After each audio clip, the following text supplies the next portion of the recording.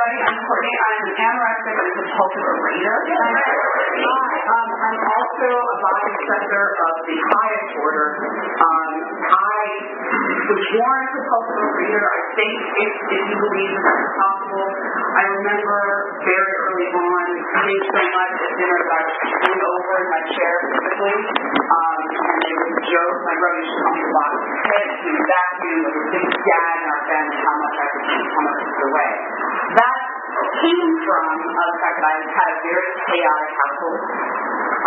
I should stop now and say, if you don't like cursing, sorry. It'll probably happen. Just to warn you, this is a real and ugly disease, and I'm not going to use words. Not America. I was born in Connecticut. I grew up in a household of overachievers. In fact, according to my parents, A- was almost failure. So there was literally no. My mom, once I brought home an IQ, my mother said, "Where are the other 8 points?"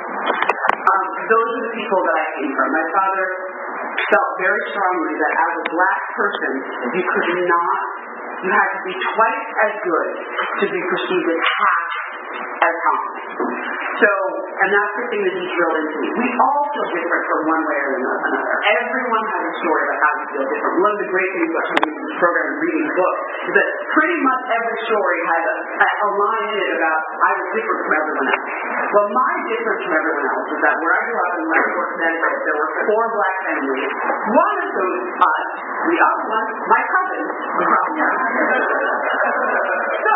And then my husband moved away.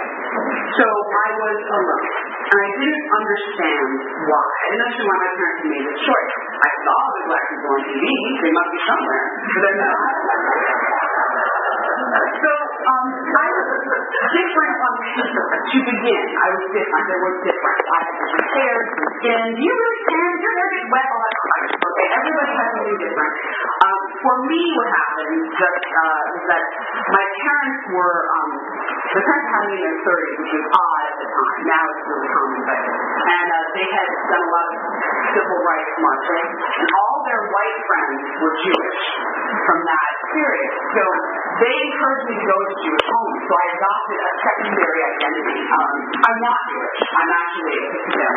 But I learned Yiddish, I learned some Hebrew, I made some prayers, and honestly, that identity helped me navigate the difference. It was the beginning of putting something on. Now, it is who I am, definitely. It's not fake. But it was the beginning of putting something on to be different, to fit in. I think we all have a story about putting something on to be different, to be similar, to fit in. So, okay, I'm growing up, and I'm taller than everyone else. This is genetic. I have big feet. I'm a big person. I'm really loud. I could not hide. And oh my God, I wanted to hide. And I think we all, again, I heard someone speak once who was saying that we all have a secret that we're eating over. Well, my secret was really obvious. I was different. But the other thing was that I couldn't hide. And that was the thing that was so painful. I could never, ever, ever fit in. I could never blend. I just genetically was not supposed to blend. I was just not racially supposed to blend. Nothing. So, I was bigger than everyone else. And I got teased for being bigger than everyone else. I got teased for all of it. And this is cool. We all get teased. But what I thought maybe had happened was that I could disappear. Well, why don't we stop eating and see how that works? My mom was a functional anorexic for my entire growing up. She would always eat dinner on a smaller plate, cut into tiny little bites, and she would put some reduced calorie dressing on top of it. Crazy. Well, this is the model of womanhood that I have, right? My mom was super skinny, and now when I look at pictures of her, I think, oh God, you're deep in the disease. But at the time I thought, why don't I look like that? Of course, this is not a commercial. So I started this sort of starving body obsession as a teenager. In college, I went to college in Providence, Rhode Island, and still the Northeast, didn't think it was going to be that different from home. But there were black people there. Amazing! I didn't know how to relate. Great. There's another way I'm different. So when I got to school, there's a big refractory, it was called, the dining hall, and there was Little Africa, I call Big Europe. And I didn't know how to do anything. I didn't know how to do anything. So what I did instead was I ate in my dorm room. And I ate like a motherfucker. See, there we go. I ate. And I didn't gain the freshman 15. Oh, that's cute. I got bigger. And because I was afraid. I was afraid to eat. I didn't want to sit in the wrong place. And so I would eat, and I spent tons of money not on the food plan eating because I didn't want to go in DC. Okay, so finally my mom, my freshman year, I called her January, and I said, I don't know where to sit. And she said, oh, chair. I was like, oh my God. This is brilliant. So then I started saying, seriously, not practice alarm. I belong to the ladies who are wearing L's, Todd Martens, and all that nonsense. Okay, so, and then I began to eat somewhat normally, and wouldn't you know, I got a boyfriend. Yes, got a boyfriend. Now I gotta keep him. Stay safe. Okay, so, whatever. Millions later, still the same guy. I didn't say that. Okay. I'm only telling you guys this story because I think it's so important. When I'm so important to hear how it was. And for me, how it was, I was always trying to fit this ideal. The ideal is actually it's an outside issue, but there's a book about a certain kind of blonde thinness. And I was always trying to get over that way. Or be an ideal African-American woman with a curvy body and a juicy booty. Those things aren't available to me. Either one of those. I'm genetically who I am, and that's a part of the acceptance. So the body obsession for me was always, I was supposed to fit into one of those boxes, and it didn't quite work. So after college, I moved to New York. I started working in the magazine. And I worked in a building where in the afternoons at lunch, the restroom right by the cafeteria was full of girls throwing up. And I used to think, oh, well, they're idiots. Like, I thought I was different from Louis. Like, so funny, because I was doing this every night for hours and hours. I was on the elliptical machine so much that I busted my knees. Do you know how hard that is? The elliptical machine just made you save your knees, but I was so angry. I was so eating the calories and the numbers and the math and the dieting, and I was full obsession. That was New York. Then I moved to Los Angeles to become a writer for the Street. And when I got here, I moved without my husband. He was still living in New York. I had this thing. It is can you say food in here? Yes. It is a Mrs. Smith deep dish apple pie. They don't make it anymore. Not like that. But I grew up on that food. And in fact, I used to get it as gifts. Literally, my gift when I went to my grandparents' house, that my grandfather had bought one of those at the supermarket and they were big and I was going to eat it. When I moved out here, I bought Mrs. Smith's deep dish apple pie a week. I ate one a week because I was lonely, because I was scared, because I didn't know what I was doing, and food was my best friend. And that is the thing that has been the controlling thing, that food or lack of food, either one, has been the thing that has sustained me when I could not sustain myself. The whole point of being in this room, for me, is that I have to sustain myself with God. I put the food down, I bring God in, and suddenly I'm okay. But without God, I'm just in this way. I don't have a middle ground. Okay, so I get here, I'm eating the pie, all good when eating the pie. That's the one food I abstain from, literally. I cannot eat Mrs. Smith's deep dish apple pie. Other apple pie I can eat, by the way. I can totally walk away from it. It's not a problem. That, I don't know, transact something. I don't want it. Okay, so, anyway, I bottomed out here. The reason I came into the room is what happened. I joined the gym, and I was up to my old, fun, exercise believing anorexic tricks again, counting things out of the bag, because we had nutrition labels. By the time I got here, nutrition labels were on everything. Yes, this is the ultimate anorexic best friend, right? This is so awesome. So I'm measuring and weighing, and for some people, by the way, measuring and weighing is their way out of this. That, for me, is the way in. So I was excited and having fun, and my marriage was falling apart. My husband was not married to a person, he was married to an equation. So all I said were things about what I was eating. My husband wanted to have a child, and I said to him, I can't have a child, I'll get fat. That was it. So getting fat is the worst thing that could happen. That was the worst thing that could happen to me. So,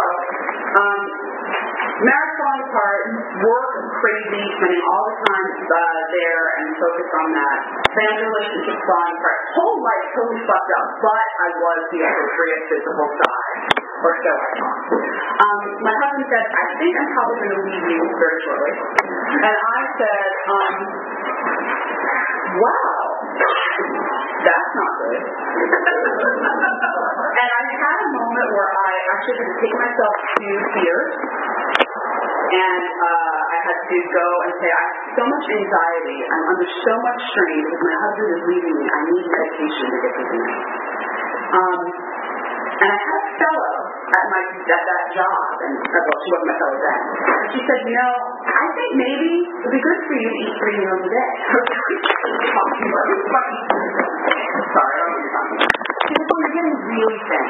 And for me, as I'm sure for many, I've heard this from other people and other anorexics, etc. When someone is afraid of you, afraid for you, that is stuff. That's like, yeah, man, I'm just kidding that you're afraid. Awesome. I said, maybe she can eat. I said, nope. I'm good. My mom can visit. I said, Mom, look how skinny I am. She said, you still about 5 pounds to lose. I was Saturday. She left that Saturday. Sunday, my ass was in the room, and it had not been out. I had not left the room because I belong here, period. I haven't been in this room in a while because, strangely enough, I started working a program. My husband and I repaired our relationship. We had a baby girl. My career got bigger. My life became fuller when it wasn't about the food. Shocker, what always happens. One of the things I wanted to talk about, I'll just kind of go ahead. Sure. You guys said 9:30. Okay, perfect. One of the things I wanted to talk about was that the controlling problem I have now is one of anxiety. That is the thing that I realize has driven me more than anything, the fear of failing from that early message from my parents, you must get an A at all times, the fear of being perceived, that someone would actually see through and call me out on I have an imposter syndrome. I'm waiting for you to say, actually, you're full of shit. That's what I'm waiting for. I'm waiting for you to come up to me and tap me on the shoulder and say, and please, no one do this. I'm waiting for you to come up to me, tap me on the shoulder and say, that's enough. You can sit down now. We all know. That's what I'm waiting for. And it is shocking. A, it's never happened. B, people don't really do that. But C, it's the thing that has kept me totally trapped mentally. So I just wanted to pull out a couple things from the big book that are really, really important to me. And the first one is, I say the first 3 steps in the morning and night, in addition to the other prayers that I say. But when I say the third step, it comes from my acceptance of the answer. Matt still works with me in the office, but we have turned our will and our lives and our work over to the care of God. When I get on my knees and I say the third step, what I say is, I turn my will and my life and my work, I would say, and my love, over to the care of God. And the reason that I have to say that is because work will become Jesus for me if I am not careful. Because I want approval and money. I have ego and greed and all those things. Those things were sewn into me as a kid. If you got A's and everybody liked you, you were safe. If you got A's and everybody liked you, not only did my parents like me, the other world liked me, and all the people who were theoretically coming to get me because I was black. This is what they told me, my parents. Great, by the way. It is not good to tell a 9-year-old the grandmother of the Klan is in Shelton, Connecticut, which is half an hour away from my house. Not good. Don't tell a 9-year-old that. Anyway, an outside issue. Okay, so we turn our will, our lives, and our work over to the care of God.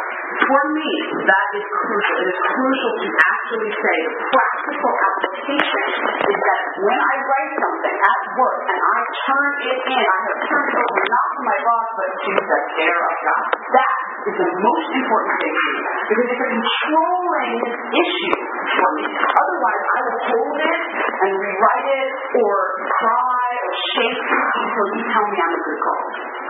But if I turn it over to the care of God, then it's up to God. However anyone else receives it or whatever, it's up to God. It doesn't matter. Okay, so along those lines, We trust infinite God rather than our finite love. We are in the world to play the role He assigned. Just to the extent that we do as we think He would have us and humbly rely on Him to enable us to match calamity with serenity. In the year 2011, I had a baby January 24th, my daughter. Awesome kid. My delivery was very traumatic. I had a fever during the delivery. I was in the hospital for a week. Very traumatic. I got home, my mom and my in-laws came. That was traumatic. Like what? And then 6 weeks later, my dad died. Dropped dead of a heart attack. And then 6 months after that, my daughter was surgery. And I'm not going to say I was serene. Various of you in this room know I wasn't serene. I was mad. I was really angry at God. But what I did know was that I had to keep going. And what I did do was keep going with the help of God.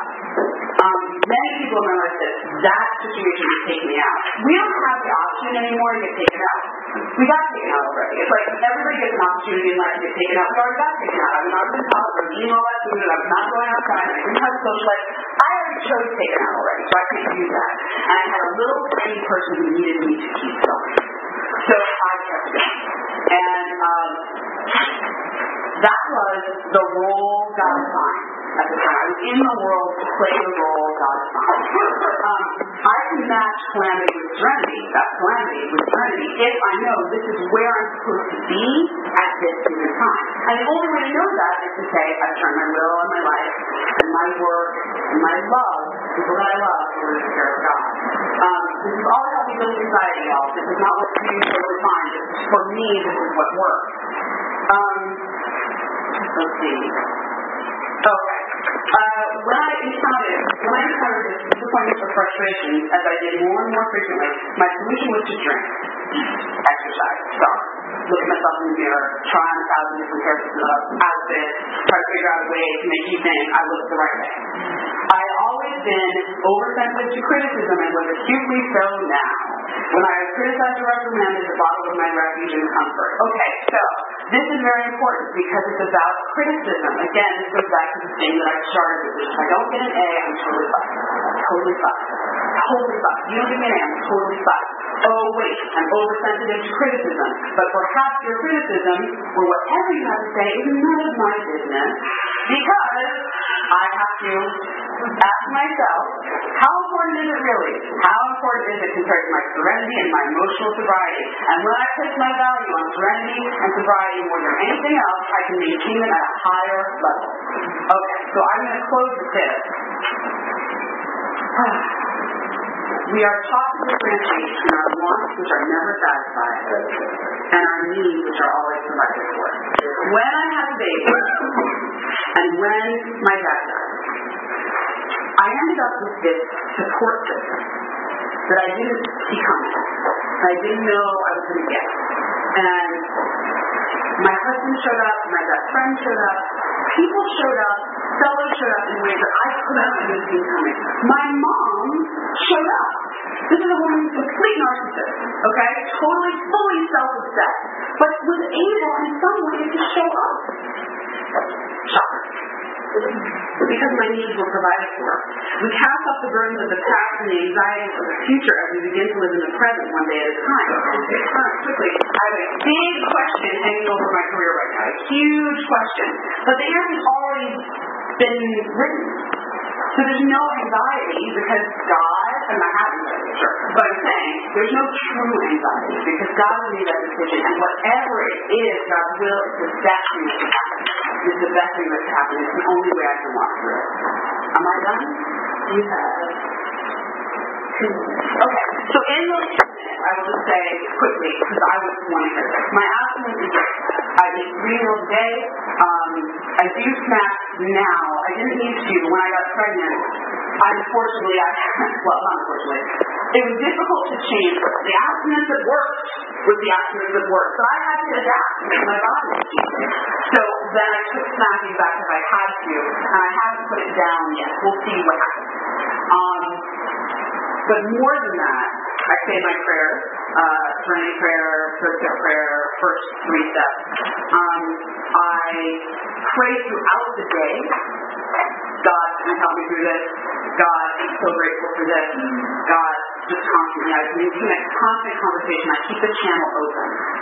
Because I find that when I hit click on that channel, like when I close the phone to God, my brain's a bad neighborhood. I can go there at night or by myself. And so I do that. I go eat at Smith, dish apple pie. I make the kitchen and I think that's pretty much my basic abstinence. I have not been able to pick up exercise in a healthy way, and that's the way that my abstinence and my food plan still looks imperfect. I still have problems with the gym. I go in there, I compare and despair. I wish I was my old self. I wish I were versions of my old self. She's crazy, but she has a great body. And so, there's that. And the other thing I will end with is that what I am hoping, and it's God's will, but what I'm hoping is that I don't model this disease for my kids. My daughter is very pretty already. Like facially, she's very pretty baby. And people constantly comment on it. And I'm always like, don't say that to her, because I don't want them to put that on. The truth is, she's going to be fine if her mom's in program. She's going to be fine because I am going to be able to pray and think before I speak, unlike the people that I was raised by. Like, I get to have a chance to be a decent parent because I'm in this group. And so even though it's sometimes hard to walk away from her to go to meetings, it's better for her and better for me that I'm here. So, on with that. Thank you.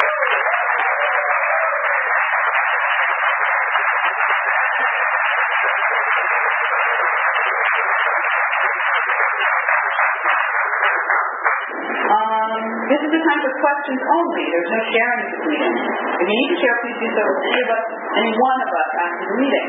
Also, please remember the opinions of the leader are my own, and not those of Overeaters Anonymous as a whole. When asking questions, you need not identify yourself. Please remember, if you ask a question, your voice may be audible on the OA podcast. Okay. So please just say the question. Is that like this? Okay. Really good. Okay, great. Questions? Hi. First, thank you for sharing. It's amazing.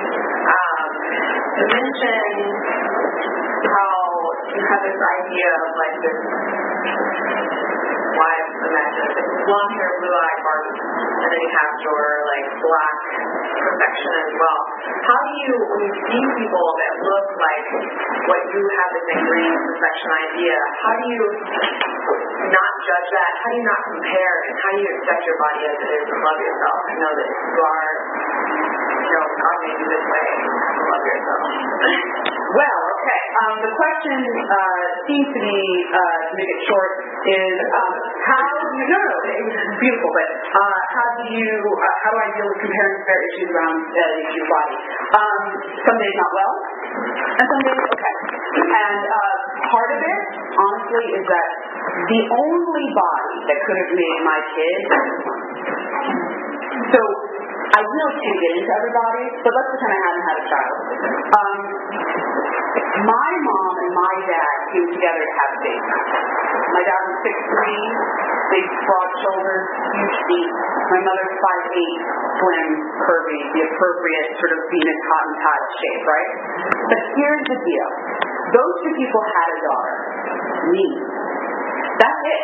Like, I can't pick someone else's genetics because I didn't have someone else's parents. So when it comes right down to it, God's will is that those two people met in college, they got together, like, really seriously, like, when I get into the, like, sure, would I like to wake up tomorrow and look like Beyonce Knowles? Absolutely. Because then I have to have her dad. No, thank you.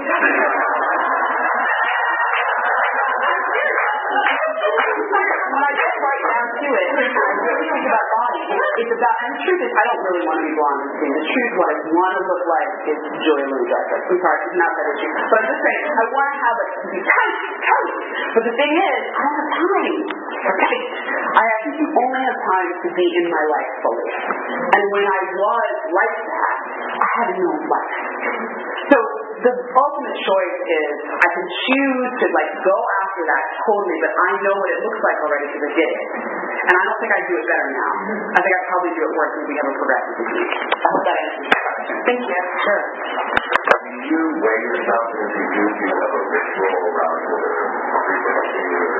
I forgot. The question was, do I weigh myself? And I forgot to say that about my abstinence. I do not know how much I weigh, and I do not know how much you weigh. And they are equally important.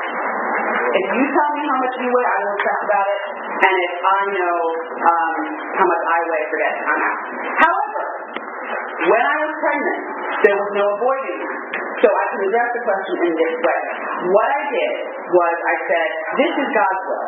Whatever the number is, this is God's will. Now, I did know I was cooking someone else, so I was like, okay, she needs whatever she needs. But it was absolutely 100% necessary to know that I was always walking in God's will. And that my judgment of that number was nonsense because it was my judgment. So I couldn't get in that number. It was a super ugly number the last time I saw it. But it was not a number I would desire. It did not begin with a 1. And I was saying, okay, God. I had a sponsor who used to say to me, the first, when you are pleased by something, the first 2 words of your prayer should be, okay, God. Yes, yes, God, yes. Okay, I accept. Okay, God. So, if there is a ritual, I would suppose, okay, God. Okay, God, thank you. Thank you so much.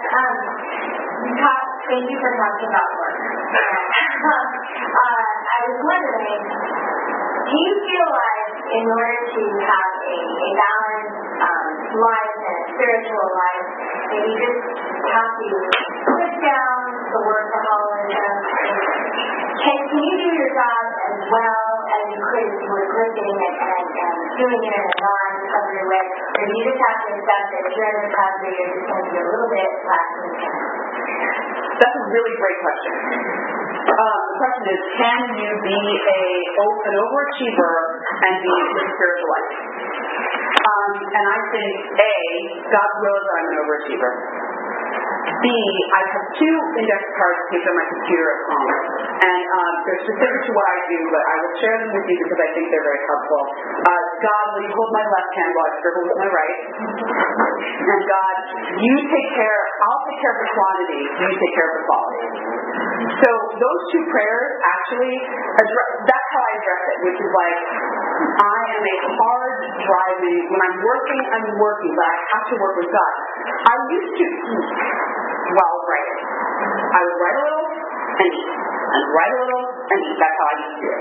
And then I put down food and I would write a little and suck. And write a little and suck.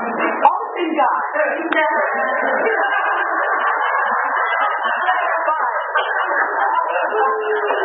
Still, I had to take the edge off, okay?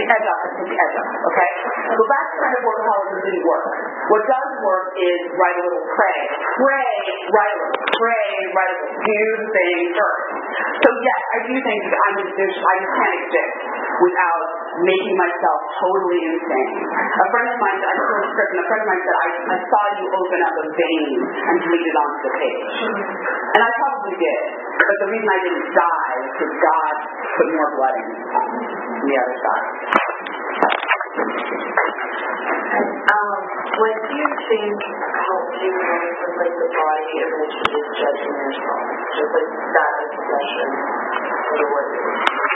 The question is, what is helping you most with body obsession? Body obsession is a daily struggle. I'm not going to say super easy to pick what I was going to wear here today. True. And you guys are a room full of overeaters, right? So you should be able to accept me however I look, right? Theoretically, oh no, such. But what I will say is this. The time that I lose in that mirror, I don't have anymore. If we're powerless over the first thought. We're powerless over the first thought. I truly believe that. The first thought is always going to be, can I do something? Can I do something? I'm the worst person, whatever that is. but we're not powerless over the second thought. And if the second thought is, I've done this before. I've made myself crazy with pain and sadness over the fact that I don't look the way that I want to. I've done that before. Is there something else I can do? What I did when I first came in the room, actually, was I would literally pick up a book or watch TV. Like, I would have to literally physically remove myself from the mirror or whatever I was doing in order to concentrate on something else, change the subject. Literally, that's what I had to do. Now I can pray, and like I said before, weirdly enough, remember I said to my husband, I can't have a baby because I'll get fat. Well, I don't have the body that I want, and I know there are people, whatever. But I will say this, having a baby did help. I don't have time for that bullshit, but she doesn't care. And I did something with it. As women, I think this is true of everybody, but as I'll speak as a woman, how you look is what you are in terms of worth on the commodity scale in a lot of different ways. But it's not what I am. I'm not a person. And so that totally, I mean, even in my darkest moments, that does help. But I would say, change the subject at first. At first, it's just a workmanlike thing of like, okay, I'm going to paint a picture. I'm going to draw something. I'm going to call a friend. I'm going to move the discussion. And then over time, what it becomes is I'm going to pray. I'm going to say, God, help me accept it. Help me see something beautiful. The other thing that someone told me was, find something you like about yourself and focus on that fact. Find something you like about your physical self. One thing. Even if you like that all your fingers and toes are well formed, and that you don't have to have surgery to separate it naturally today. Even if it's that you don't have, like, I don't even know, there's a million different things, but if you can be grateful for the fact that your body works today, that can help. So, or be grateful for the fact that you woke up this morning, your body works, any number of things, but getting the gratitude and change subject. Change subject and then getting the gratitude, well, however it works, but that's what I do. Hi, thank you so much for your share. Can you talk a little bit more about how you match calamity with serenity? Sure. The question is how I match calamity with serenity. I will use a specific example. So I'm working on this big project, and it's a project, if it gets a yes, my career will change in a lot of different ways. So I turned in the thing, right? Here comes calamity. What do? Okay. So I make a lot of phone calls. The first thing that this program taught me to do is not do this, not hold the anxiety to myself. So I make phone calls. I call fellows. That's the first thing I do. And fellows give me back serenity. The first thing that happens is, when it's not about you, it's a big full of serenity. Oh, God is good, blah, blah, blah. Right? So you call fellows. That's what I do. I call fellows. Because fellows will give that back to me immediately. My brain is empty of strength. Then the next thing I do, well, before I get into a calamity that I can see coming, like turning something, I get on my knees and I say, God, I'm going to do it. Okay? God says, okay. But then, after I call those fellows, and I've heard the message a few times, even if I didn't like hearing it, even if I thought while they were talking was, fuck you, bitch, because it is sometimes, then the next thing I will do is I will say, okay, God, and I will write, my journal is full of this, God, let me be thy arm. I write that over and over again, God, let me be thy arm. Because I'm really a function of God's will in the universe, right? All of what the big book basically says is God has a purpose for you, God has a plan, here's God's arm. So whatever's supposed to happen, I'm God's arm. Now, it doesn't mean that I would be serene in any situation. It doesn't mean that. But what it does mean is that when I'm frightened, which is a lot of the time, that's calamity. When I'm frightened, that's what I think of. I match it with the knowledge of this program from my fellows and the knowledge that I have that God is with me. God is with me. If I talk to God, I will feel better. I don't always want to, but I do know if I choose to talk to God, I will feel better. I know that. Like soul, body, and soul. Sure. Your thought of what can change as you talk about your mother, so long you wouldn't do that. The thing is, you got some teeth there.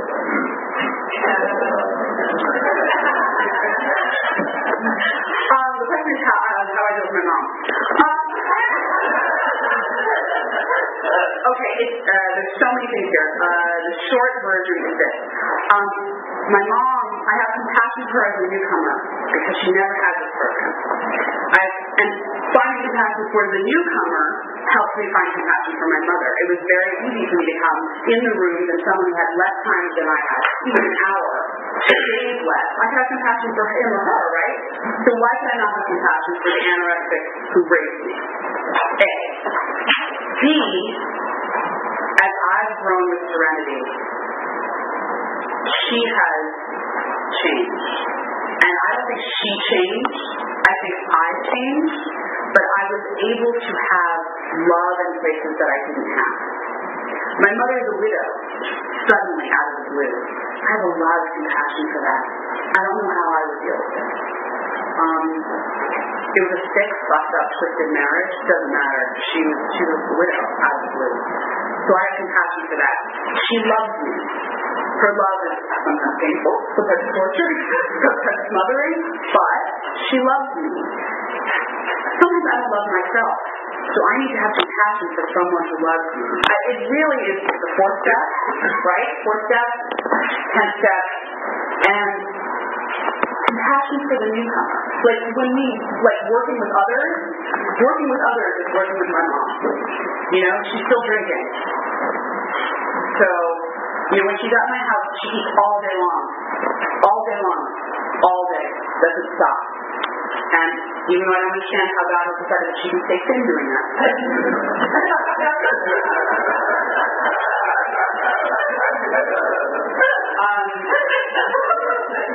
have to do that. I don't have to do that. So thank God. Thank God. That's where it comes from. I'm sorry, I'm confused. Can you talk a little bit about the importance of having a sponsor and being a sponsor? Sure. And actually, this is great because this is the biggest question I was afraid anyone was going to ask. Happy to do it. I'm not sponsoring right now. And that was a choice that I made. I can't sponsor. When people need a temporary sponsor, I do that. What happened is that I got pregnant. It was a very difficult pregnancy. I could not figure out a way to juggle it all. And it's very difficult for me to find that. So that's been really hard, and I have shame on it. The importance of having a sponsor, I will say, for me, I had a very difficult relationship with my last sponsor. Not no animosity. She turned into a friend, and that happens sometimes, and then you have to sort of move on to someone who you're not afraid of, but someone who keeps a certain boundary with you. The woman that I've been sponsoring recently has given me so much that I am now starting to think, okay, God, I see how this can work. And really how it works is she calls and I drop everything that I'm doing and I talk to her. That I don't have a way. I've always been trying to figure out how to fit time in my day. I don't have time. I will never have time again. But what I can do is say, oh, you're calling. Okay. Right now, I will make time. The importance of having a sponsor for me right now is that my sponsor is a person that I call during the calamity moment. And I say, what am I supposed to do? And she gives me an assignment, which is changing the subject. She gives me an assignment, and I like an A. So if she tells me to do something and I do it, I'll get my A, and my greed and my ego will get involved, and they will push me toward spiritual solution. Sometimes those things are actually engines to get you to a spiritual solution. You think of them as character defects, and they are, but sometimes they will help you. So in that case, what I would say for me is that having a sponsor allows me to unplug from my hysteria and say to someone else, how can I look at this a different, more spiritual way? And she says to me, here's a spiritual way to look at it. Perhaps you should write a template. You should do this, and I do it, and I feel better. That's it. Okay, great.